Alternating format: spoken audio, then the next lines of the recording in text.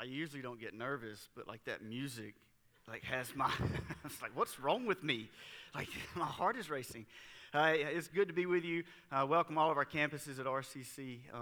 My name is Grace Trick, and I'm the lead pastor at our Fairhope campus. And Paul and I have swapped places, and he's in Fairhope. And I was thinking, when I was growing up in the late 80s and the early 90s, there was this book called Where's Waldo?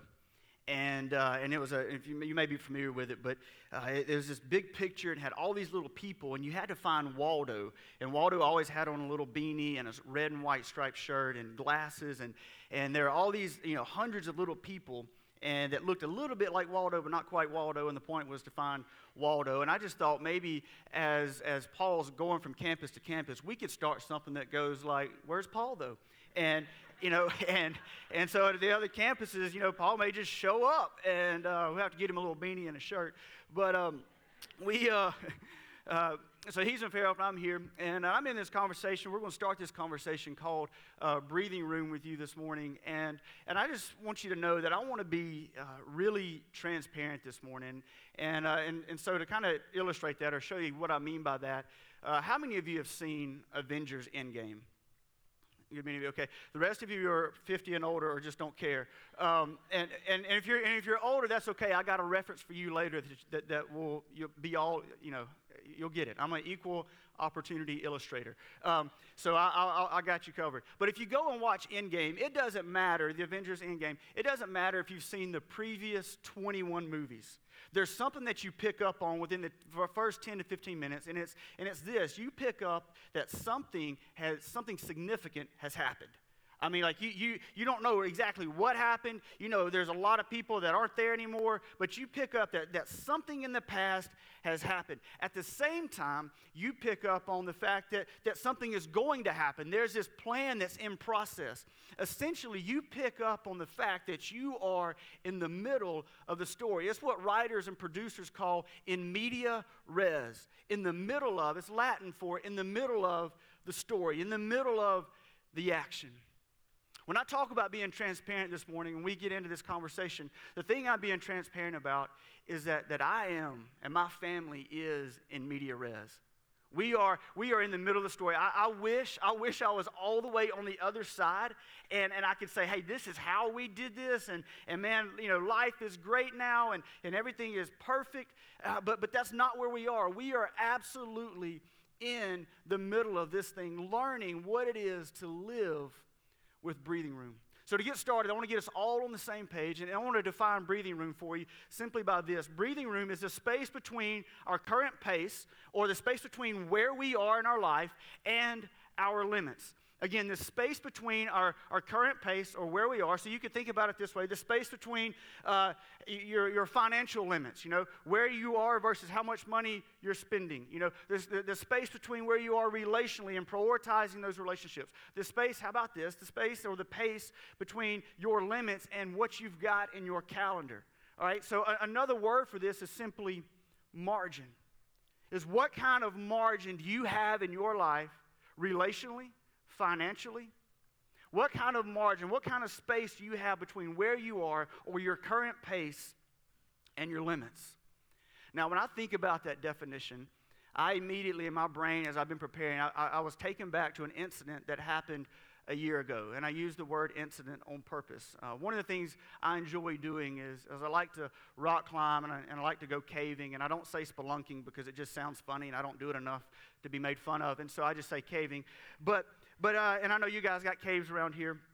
One of the things I get to do with that is I partner with a ministry in Fairhope called Youth Reach Gulf Coast. And it's a ministry for young men like 18 to 21 who are looking for a fresh start. In fact, their tagline is redeeming lost futures, and just an incredible ministry. And I get to take these guys rock climbing and caving, and it's always a great trip. Someone usually ends up crying, and it's really exciting. And one of the things we do is when I take them in this particular cave, it's about a 6-hour round trip when you're taking about 12 guys in. And this isn't a cave with sidewalks and lights and handrails. This is a cave, and you come out covered in mud, and it is exhausting. You're having to use lots of upper body strength to pull yourself up, body strength to lower yourself down, and you're helping other people, and it is an absolutely exhausting experience. One of the things that you have to do once we get in there, we have to traverse through what's called the pancake squeeze. Now, a pancake squeeze is about 15 yards of just this really, probably at its lowest point, 12 inches, maybe up to 18 inches, where you've got to crawl. I've got you a picture. This is my wife and my son in the pancake squeeze. Now, you can tell there's plenty of room there. By the way, any of you young parents, my son was 5 when I did this. Terrible idea, all right? He's going to need therapy, and he's going to be scared of the dark for the rest of his life, okay? But we got him out. I literally had to drag him out screaming. It was all fun and games until it wasn't. And he's like, "Where's the elevator?" I was like, "Negative, buddy. We got a long way to go." But there's space for them. But this is my brother. He's a bigger fella. He's about 6'2". I won't give his weight, but he's a bigger guy. And you can see kind of how tight he is. You got to have your head turned. Well, we're getting to the pancake squeeze, and we've got a guy with us named Austin. Austin's a big guy. Austin's about 6'2", 6'3", 315. He's a big guy. Now, I've taken Austin through this cave before, and the first time I measured him and made sure everything was, he would fit through there. And I've taken almost 100 people through this cave. And so I know it fairly well. I kind of, I'm comfortable with it. We get Austin all the way through the pancake squeeze without any problems. We go all the way down to the bottom. There's another 2 hours probably to get to the bottom. You spend some time. There's a creek at the bottom. You walk through it. And then when you start coming back up, you have to go back through the pancake squeeze, one way in, one way out. And I'm leading Austin through because I'm trying to lead him through the deepest troughs in this thing. And he gets stuck. And I'm not worried because I've carried a 69-year-old man through this thing who had quite the beer belly. So I was like, we're good, we'll figure it out. 30 minutes later, we're still in the pancake squeeze. Austin is dry heaving because he's so exhausted. And then he can't take deep breaths because every time he inhales, his back presses up against the rock, his chest presses up against the ground, and he is like flipping out. And we're trying to keep him calm, and we're trying to, at this point, I'm like low-key worried. I'm like, I don't know what we're going to do here. I've never been in this situation. And so we're trying to talk him down, and again, he's dry heaving. At one point, I take our only water supply and like pour it at his chest area, trying to create some like slipperiness, like maybe we can slide him through. I'm trying to figure anything out, and at the same time, acting like I'm good, and I'm not worried about getting this 315-pound man out of this squeeze. And so finally, what we decide to do, we go to the back of Austin, and we put our feet, we're on our backs, we put our feet against his feet, me and another guy, so that he can push against our feet, because you can't get up on your elbows and shimmy or army crawl. It's really like all just in your hips and your toes. And so this gives him enough, push to get through this spot. When he gets out on the other side of the cave, the collar of his shirt, or the other side of the squeeze, the collar of his shirt is at his belt buckle, stretched down. Of course, then he's just like covered in mud too, because I made a mud hole for him to waller in. And he was exhausted. And you imagine being in that position where he couldn't even, as my brother's head is there, he couldn't turn his head back and forth either way because it was so tight. And when I think about the state of my life in the past years, and the state of many people that I know, we are existing, we are living in that pancake squeeze where there is absolutely no margin for error in our lives. Like our schedules are maxed out. There's no space. Our finances are maxed out. Many people are living beyond the limits when it comes financially, and beyond their limits when it comes, relationally, or when it comes with their schedules. And for many of you, you don't even realize it yet, and you won't realize it until something unexpected happens in life, and then all of a sudden you realize that you're stuck, or all of a sudden you realize that you've got no margin for error. And don't get me wrong. There are seasons that are just crazy. There's a video trending right now on Facebook. It's a couple, man and wife, that sing funny songs, and it's called Maycember. And basically the song is about how May is like December when it comes to busyness, except you don't get presents. And if you're a parent, you're like, you got kids getting out of school, you're trying to get them registered for, camps, there's tests going on, and you're trying to juggle all this, and you're like, man, this season right here, good grief, man, this is a busy season. And so I know in life there are going to be seasons that are just crazy, and there's nothing you can do about it. But for many people, one season merges into another season, and a season by definition has an end. But one season merges into another season, and for many of you, you're like me and my family, we had adopted a maxed out lifestyle in every aspect of our life. It wasn't a season any longer. And if you do that long enough, you end up right here. You end up tired, broken, and ready to quit. In fact, when I sat in Paul's office, our senior pastor, a little over a year ago, this is where I was, looking for answers. And when you see tired, broken, and ready to quit, I don't want you to think just physically, because that doesn't describe me. I wasn't physically tired, physically broken, or physically ready to quit. No. I'm talking like at the deepest core of me, what I would call my soul was tired. My family's soul, my wife's soul was tired and broken. We, at the soul level, were ready to quit. And let me just tell you, when you get to that place, you cannot love others well. You can't even receive love well. And the question that we always talk about here, what does love require of me? You can't ask that question when you're in this state. You can't ask that question when your soul is dry and withered and burned up. You can't, listen, this is why this is so important. You can't effectively live out the gospel. You can't effectively be for your neighbor and for your community when you're living from an empty and dry place, when you have no breathing room. And so what I began to do, I began looking for someone to blame. The first person I blamed was progress, culture.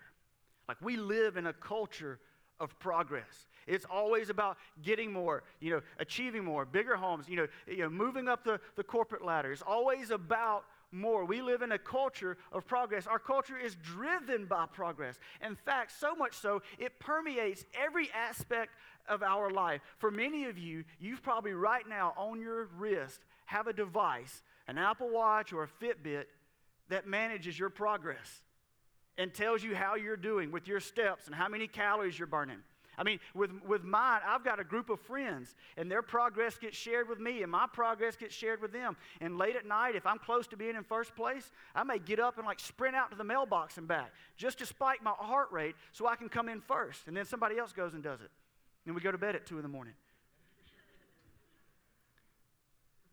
And exercise isn't a bad thing. In fact, progress isn't a bad thing. In fact, when I look for somebody to blame, I can't blame culture for the state of my family. I can't blame culture for the state of my soul. Culture just is. I live in it. It doesn't define me. So then I think, well, I'll blame God, because I'm just wired this way. I'm wired to be on all the time. I want to know the rules, and I want to know the limits so I can see just how close I can get to them. And that's a fact. If you tell me I can't, I will prove to you or die trying, and I have scars and stories to prove it, trying to prove you wrong. That's the way I'm wired. I want to get things done. But I can't sit back and go, oh, it's just the way I'm wired. I mean, you probably know people like that probably... this is where a lot of people get, I just speak my mind. We also call you a jerk, right? You don't just get to say mean things and say, oh, that's just the way I am. So like that's a terrible excuse. I can't blame progress. I can't say, well, that's just the way I am. And if anything I've learned in the past year is I've got to keep digging deeper and I got to keep asking why. And when I ask why, I finally end up at this word right here, fear. So well, how does fear play any role in this? And it's how fear expresses itself. For one, the fear of missing out, FOMO. We fear missing an opportunity because that opportunity may be the opportunity that takes us to the next level, that allows us, get the connection, that allows us to progress even further. We fear our children will miss an opportunity. And so we schedule and we do and we send, all the while spreading ourselves beyond our limits where we have no margin for error. Then there's the fear of falling behind. Here's what's crazy about this one. You know what drives this one? The comparison trap. We compare everything. We compare houses, we compare cars, we compare families, we compare our spouse, we compare our kids. And we go, what if my kid doesn't add up academically? What if he's not achieving athletically or musically or whatever the extracurricular thing is? And so we schedule more tutoring and we schedule more camps and we schedule more training and we schedule more coaching and we spend more money. And hear me, you should want what's best for your children. But I think you understand the tension that I'm speaking to. The comparison trap drives us, and so we fear falling behind someone else. I've got to live in that neighborhood. If I could just get that job, if I could just get that promotion, if we could just live in that neighborhood, if I could just drive that car. So we fear falling behind. So we overextend and we push beyond our limits. And the last one is the fear of insignificance, fear of not mattering. I think with all of us, I think anybody that's mentally healthy would say, we don't just want to be takers in this world, we want to contribute. But we can take that to an extreme. I want to matter. I want to make an impact. I want to check the boxes. I want to do more than just use up good air and take up a seat. I want to make an impact. And we let this fear drive us beyond our limits. And here's the deal. You take that fear and then you drop it in a culture of progress, and you've got no breathing room. You could say it like this: fear plus culture of progress equals no breathing room, equals a situation where your soul is tired, when your soul is empty, when you can't love well, when you can't receive love well, when you can't love others well. And I'm not a doctor, but I would diagnose most of America with this equation: that they're driven by fear, living in a progress culture, and they have overextended themselves to where there is no breathing room. Like Austin in that squeeze, to take a deep breath is to push up against the rock and to push down against the ground. There is no margin for error in your life. And again, this is in media res for me, which is good news.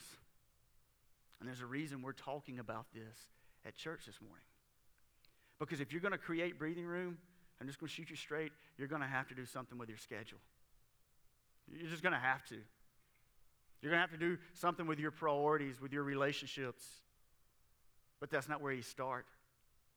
You're going to have to do something, if you're overextended financially, if you're living on 120% of your income, you're going to have to do something. You're going to have to work a budget. But that's not where it begins. See, the reality is breathing room is a God thing. There is a connection between our faith and our ability to create breathing room, to create margin in our life. In fact, God created breathing room. A couple weeks ago, Paul talked to us about the Ten Commandments and how they were a grace from God. and we kind of unpack those. This morning, I want to go back and revisit not just the 10 commandments, but really the total 613, not all of them, but a handful of them, so you can see how God, from the very beginning of time, from the very beginning of rescuing his people out of Egypt and establishing his nation, it was his idea that we have breathing room. And what we're going to find is we operate best with breathing rooms. Let me show you a couple examples. And I'll give you some context as we go. This is in Leviticus. Oh, there's Moses. So let me, so intimidating. So before I give you some examples, let me set you some context. So this guy comes in. God uses Moses to rescue his people. All right. Now this is my reference for all you old folks. This is like the 1950s. Now, you probably grew up and you're like, man, that's Charlton Heston, right? Looks just like Moses. Had no idea that they looked alike, right? Who knew, right? God uses Moses to rescue the people out of Egypt. And when he gets them out of Egypt, he gives them all of these commandments, all of these rules and these regulations. And he does this. He does this because that's what a good father does. You can think about it this way, is that it was one thing for God to get the Israelite people out of Egypt. They've been in slavery for 400 years, right? So you've got generation after generation after generation, and all they've known is slavery. And so even the stories they tell, even now, if you've got grandparents and they share stories with you, these people, their stories all revolved around living in slavery 24/7, 365 days a year. This is all they knew was work. And God rescues them using Moses, brings them out. And then he gives them these commands because they don't know how to live in freedom. Again, it was one thing for God to get them out of Egypt. Now, God has to get Egypt out of them, and he uses these commandments to do that. He does what any good parent or any good father would do. He gives them parameters for their protection. But here's the deal. For those parameters to make any kind of impact, but it required his people to trust him. He gives them parameters to protect them. This is what Paul talked about 2 weeks ago. But it required his people to trust him. It required his people to go, okay, God, like I don't really understand this, and this I'm not connecting the dots, but I'm going to trust you with these commandments. And we're going to look at some of those to kind of see how God instilled breathing room in the people. If you read in Leviticus, and I'll give you some context as we go. When you reap the harvest of your land, do not reap to the very edges of your field or gather the gleanings. That would be what they dropped, what you missed. Do not reap to the very edges of your field or gather the gleanings of your harvest. He says, so look, and again, this is a culture of people who they've never had their own crops. They've never worked for themselves. They've worked for the Egyptians. And now they have crops. And God says, hey, look, this is what you're going to do. When you reap your harvest, I want you to create breathing room. I don't want you to go all the way to the edges. Leave some space. And if you drop something, don't go back. And he continues. He says, and do not go over your vineyard a second time or pick up the grapes that have fallen. Leave them for the poor and the foreigner. And then he says this, I am the Lord your God. So imagine you've been in slavery. That's all you've ever known. You come out now for the first time. You're going to have your own crops that you can harvest. And God says, hey, this is what I want you to do. I want you to leave some out there. I want you to create some space between where you are and your limits. And they would go, whoa, God, hang on. Like we live in a hand-to-mouth culture. We don't work, we don't eat. We don't waste things. We don't leave things out there. That's food on the table. We can't do that. God says, no, I want you to create some breathing room. And this is why this statement is so important. He says, I am the Lord, your God. The reason that's so important is because he said, hey, I'm your God. You can trust me. I'm not some of the many gods of the Egyptians. No, I am your God. Remember, I rescued you. I'm going to take care of you. I am your God. I am for you. And so the principle is this. Do not take everything to the limit. Have space. And in that space, trust that God will take care of you. Do not take everything to the limit, but have space, and in the space, trust that God will take care of you. He says it again in Deuteronomy. He says it this way. When you're harvesting in your fields and you overlook a sheaf, which is like a bundle of grain, do not go back and get it. Leave it for the foreigner, the fatherless, and the widow, so that, and get this phrase, the Lord your God may bless you in all the work of your hands. So he says, hey, leave it. Don't go back and get it again. This is in their culture. They're like, God, I don't understand that. And what God is doing is instilling in every aspect of life breathing room. Breathing room for his people. There's another principle. It's called the tithe principle. And if you've been in church, you've probably heard it. And the tithe principle goes something like this, is that you set back 10, for them, it was 10 to 20% of their income. And what God would do, they would take and use that in the religious system to take care of the poor. But again, think about this. You're a culture fresh out of slavery. You don't know anything but progress, and now you're finally making money, like you work for you now, and God says, hey, I don't want you to spend all of that you made. I want you to put some of it back. And for them, what the children would see were mom and dad physically taking income, because there were no banks, placing it in a jar, and then setting it aside. Creating space financially. And if I'm honest with you, like the crops thing, that didn't really connect with me.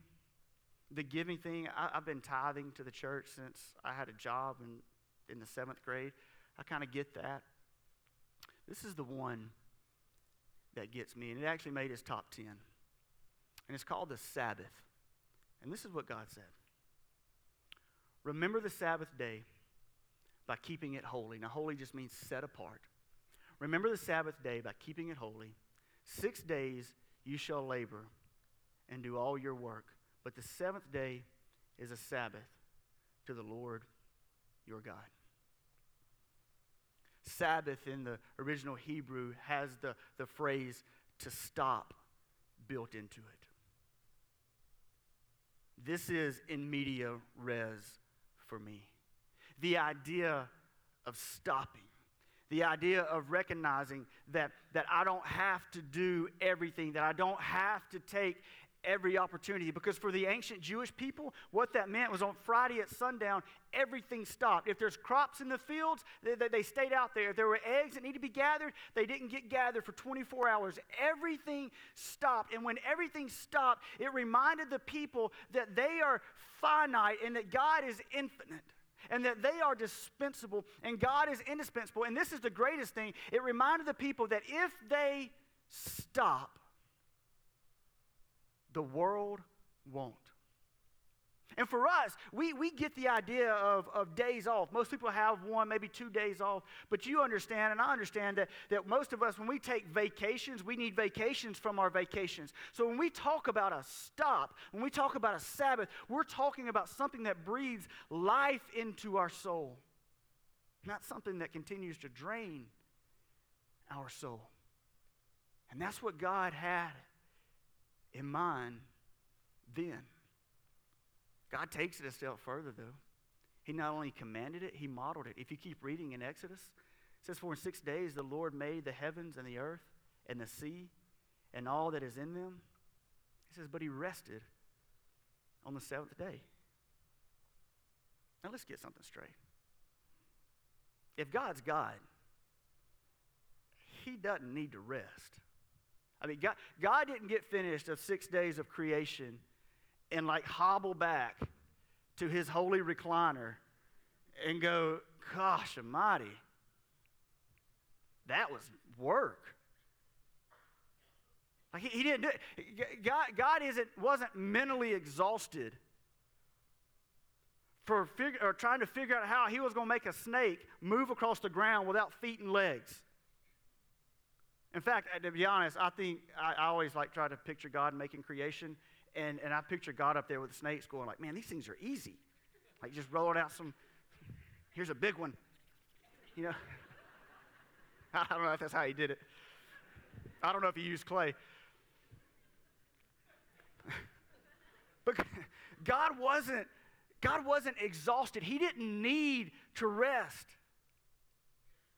He's modeling rest because he knows that we operate best when we have rest in our lives. He knows that we love best when we have rest in our lives because he created us. He understands us. And when we are driven by our fears and our progress, we end up beyond our limits. I love how Peter Scazzero says in one of his books, he says, life on this side of heaven is an unfinished symphony. We accomplish one goal and then immediately are confronted with new opportunities and challenges. You ever thought about that? Like there's always something to do. If you're a mom or a dad, there's never been a time where you just like, man, I just don't know what I need to do. I got nothing to do. That thought, I know, that thought has never crossed your mind. I think I might play some checkers. Like you've never, this is reality. Every time there's something that we have to do and we get it done, there's always another have to do. It never stops. It never stops. And here's the pushback. Gray, that sounds amazing. Like I would love to do that. I would love to just rest, to do something, to pause, to do something that brings life to my soul. But this is the 21st century. Everybody works 50, 60 hours, if not more, a week. It's just not an option. There's too many things to get done. And by the way, Gray, I don't know if you understand this, but I do important work. And if I don't get things done, then something's wrong. And I would say, I hear you. But I would tell you this. Not as someone who's been on the other side of it, but someone that is in the middle of it. And I would say this as candidly and as honestly as I could. You can push back. And you can continue to live beyond your limits. And you can continue to be driven by fear, the fear of missing out or falling behind or this, having to feel like you matter, this fear of insignificance. You can do that. You can let the culture set the pace to your life. And even more, you can take those things and you can project them onto your family, and onto your spouse, and onto your kids, and you can create that kind of overextension in their life. You can do it, but it's going to cost you more than you would ever be willing to pay if you could see the final invoice at the end of your life.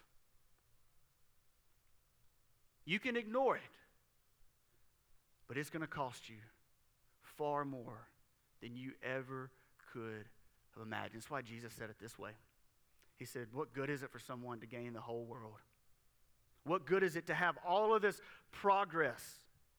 To continue to achieve and get more and be driven by the comparison trap. What good is it for someone to gain the whole world and yet forfeit their soul? And that is exactly what you will forfeit. In fact, if you find yourself in this place, stress levels go up. Your family probably walks around you and they don't know when the top's going to blow. You're like a volcano that's just bubbling. And not only do stress levels go up, your focus narrows. And you begin to get hyper-focused on what's most urgent and instead of what's most important. And hear me, those are not equals. Those are not synonymous. Important is not the same thing as urgent. But when we're living in this place, we focus on only what is most urgent. If I can just fix this, and we neglect the things that are most important, which is the third thing, our relationships suffer. We neglect the people closest to us. We don't love the people closest to us the best way we can.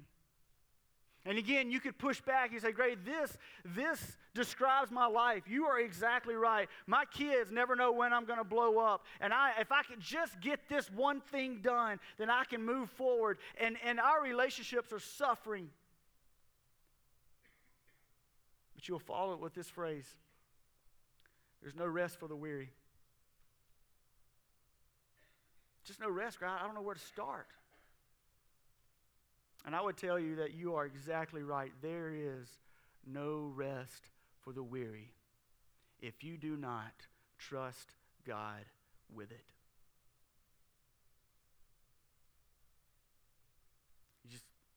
You will be correct. A little over a year ago, my wife and I sat down with Paul, our senior pastor, and his wife Melody over in Fairhope, and we talked all day, and as we were talking, and we were rehashing our 13 years in ministry, and the last 7 is me being the lead pastor, and really 5 of those I was doing student ministry and lead pastoring. And my wife works in nonprofit work, and so it's a lot like ministry. And we're just rehashing all that our family had been through, and all the transitions with the church, and all of that. And Paul, not in a moment of trying to like jab us or anything like that, he just made this comment. And it resonated so loudly with me. He said, guys, he said, we always have to protect our margin. He's like, nobody else will protect that for you. In fact, if you're willing to give, people will continue to take. And that blew my mind, because all of a sudden this wave of conviction came over me. And I was like, I have not protected my own margin. I have projected my overextension onto my wife and my kids. I have not protected the margin of my family, and it has cost my family. And we are still recovering. So if you say, Gray, there's no rest for the weary, you are correct. Unless you start with trust. You could say it this way. Before breathing room is a schedule issue, a spending issue, or a relationship issue, it is a trust issue. If you start with looking at your schedule, you'll quit. You're like, I don't see the breathing room. If you start with looking at your finances, and you're going to have to do that, you're like, I don't know where the margin's going to come from. If you start with reprioritizing your relationships, God, there's just so many people that need me, like I don't know what to do. If you start in those places, you will be paralyzed into doing nothing. But if you start here, all right, God,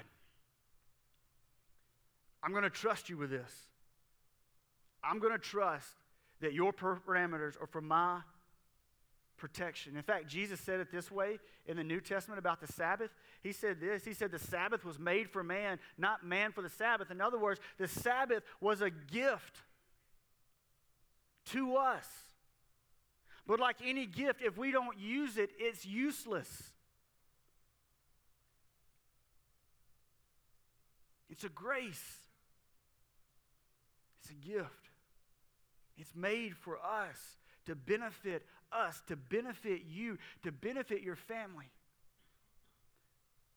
And as much as this is like a schedule thing or a financial thing or a relationship thing, this is a gospel thing. Because we can't love well if our souls are dry.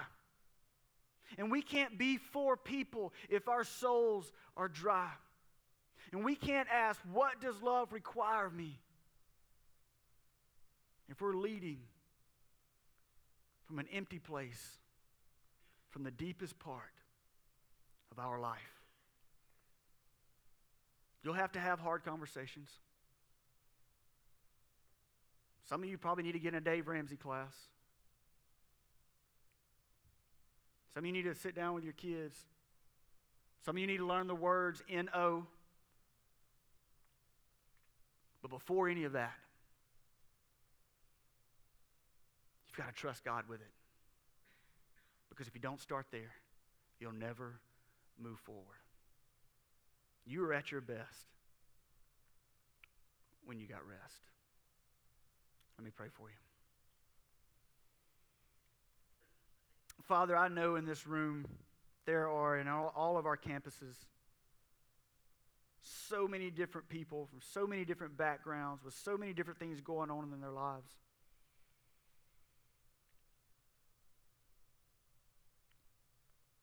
And the idea of creating breathing room in and of itself can be overwhelming, and we can have 1,001 reasons why we can't. And this won't work. But God, I just simply pray that you would give us the courage to trust you.